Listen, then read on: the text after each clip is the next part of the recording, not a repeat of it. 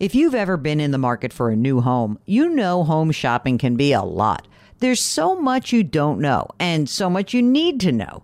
What are the neighborhoods like? What are the schools like? Who is the agent who knows the listing or neighborhood best? And why can't all this information just be in one place? Well, now it is on Homes.com. They've got everything you need to know about the listing itself, but even better, they've got comprehensive neighborhood guides and detailed reports about local schools. And their agent directory helps you see the agent's current listings and sales history. Homes.com collaboration tools make it easier than ever to share all this information with your family. It's a whole cul-de-sac of home shopping information, all at your fingertips. Homes.com. We've done your homework. Take your business further with the smart and flexible American Express Business Gold Card. It offers flexible spending capacity that adapts to your business. You can also earn up to $395 in annual statement credits on eligible purchases at select business merchants. That's the powerful backing of American Express. Terms apply. Learn more at americanexpress.com/business gold card.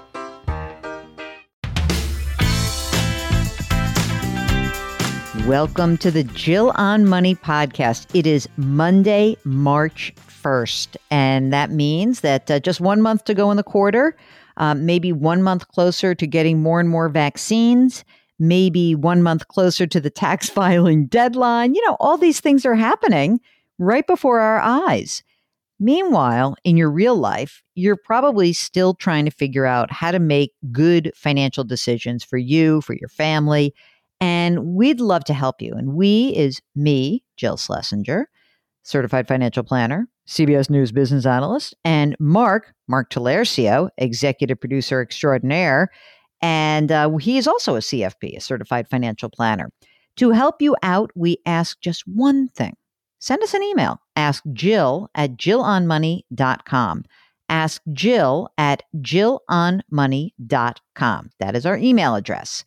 And if you are asking a long financial question or a short financial question, we don't care. But what we need is to know whether you would be willing to come on the air with us. That is so much better than just writing. I'm telling you right now, it's a better experience all around. And in fact, that is what William did. William sent us an email with lots of info, and Mark wrangled him for the show. So William from New Jersey, welcome. What can we do for you? So like you said, I sent an email asking about traditional or Roth contribution to my 401k. Little info about myself. I'm currently married. I make $82,000 a year. My spouse makes $62,000 a year. However, I actually have some interesting incomes that kind of makes this question a little difficult for me. One of the income is a per diem. So every day I work on my job, I'm getting a specific amount, which is about $185 a day. Mm-hmm. And at the end of the year, I typically get a bonus. So that gets my compensation just for myself up to about $176,000. 176 for you, just you. Just me. That's correct. Wow. Yep. And then my spouse is still at $62,000 a year. So that trajectory where, you have a base, but then you also have per diem and bonus and all that. You're a W-2 employee though, right? In other words, you're an employee, not self-employed. That is correct. Yes. Okay, got it. So now it's not so simple as you say, because, you make almost $240,000 a year together. And that's kind of a good chunk of money. Tell us some more about what else is going on. Sure. So, like I said, my spouse makes $62,000 a year, but she's a resident physician. So in about another 2 years, so maybe 2023, that income is going to go up as well, approximately maybe $250,000 a year. Oh, boy. I mean, great. I shouldn't have said that way. Hey, that's awesome. I mean, really, it is completely awesome. and you're going to make a lot of money. You'll pay a lot of taxes. So that's that. But let me ask you a question about the current game plan here. Let's just talk about the next 2 years, because is it likely that you're going to make about this amount of money together, this 240-ish? Or do you think it's going to go up in the next couple of years also? In other words, I'm just trying to figure out whether I think you're going to stay in. Are you going to probably stay in the 24% tax bracket until she becomes a full-fledged attending physician? Yes. Okay. And what are you doing for retirement? Right now, we both contribute to Roth IRAs outside of work, so we have to do a backdoor Roth contribution. Through work, she does about 10% through a Roth 401k. And I'm currently, and I've been doing this for the past 2 years, that's why I have this question, is I've been doing about 18% on my Roth 401k. You both are using Roths through work, right? Roths through work, that is correct, yes. Okay. I like that as a game plan. I think that is the right decision, at least for the next 2 years, for sure. Like, there's no doubt in my mind that you should definitely do that. Okay. So smart, great, well done. So let's pretend it's 2023. Oh, and how old are you guys? So I am 29, I'm going to be 30. My wife is 26. You're so young and you're making so much money. God bless you.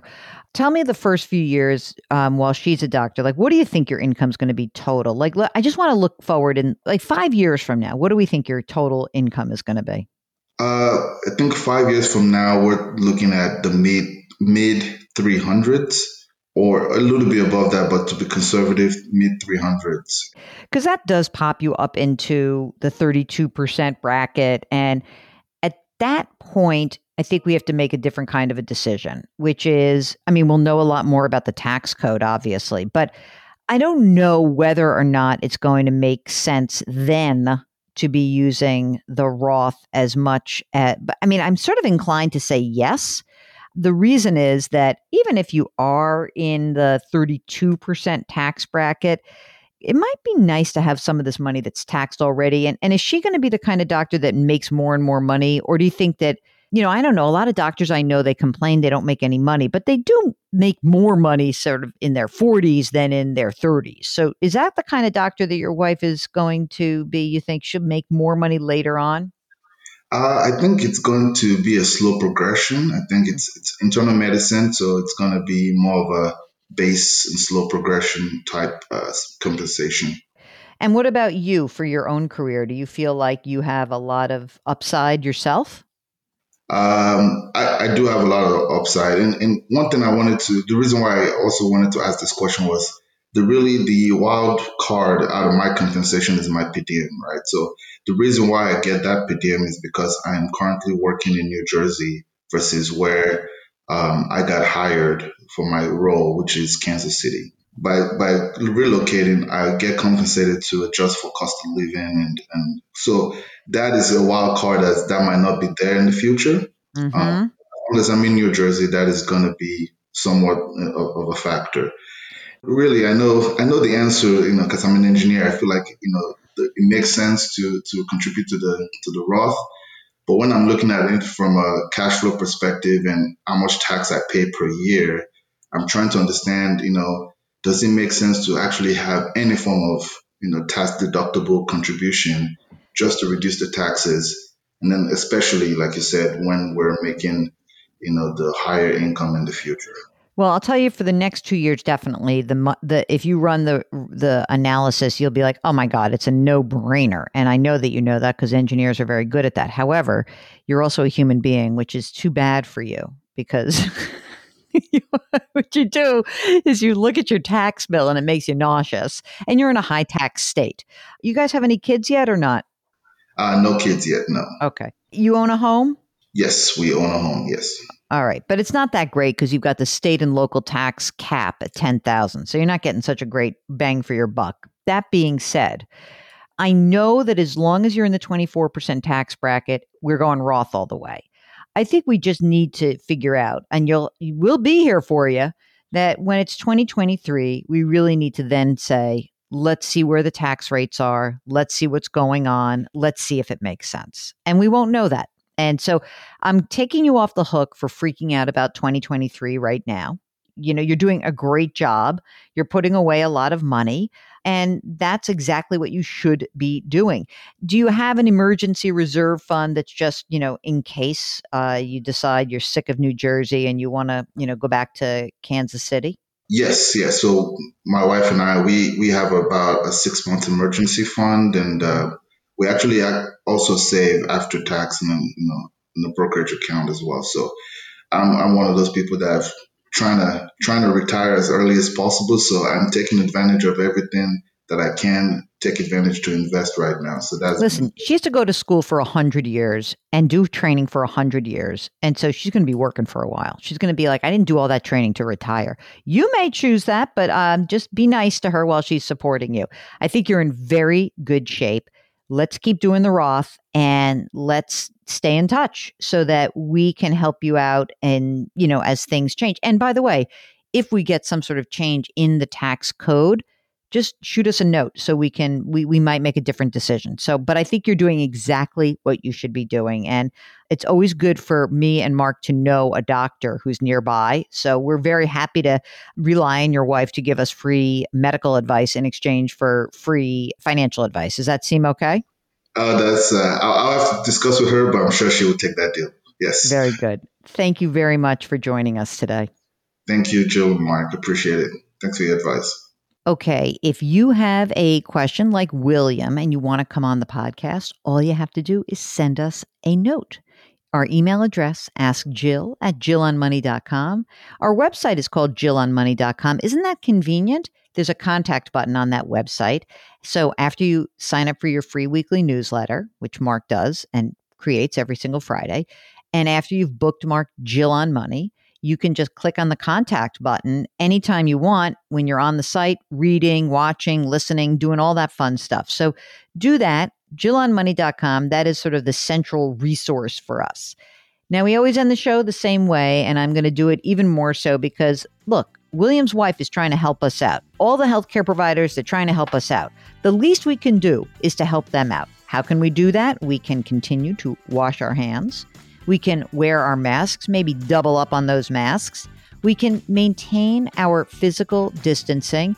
And just a side note to the guy who was hovering behind me at the grocery store recently, like when I said, could you please give me a little bit of room? He scowled at me. And Mark, I'm happy to say I didn't bite his head off. I saved that for another part of my life. So I was trying to lift someone up. I did something really nice. I didn't scowl back at him. I smiled. Try to lift someone up today. Do something nice, okay? We'll talk to you tomorrow. Thanks for listening.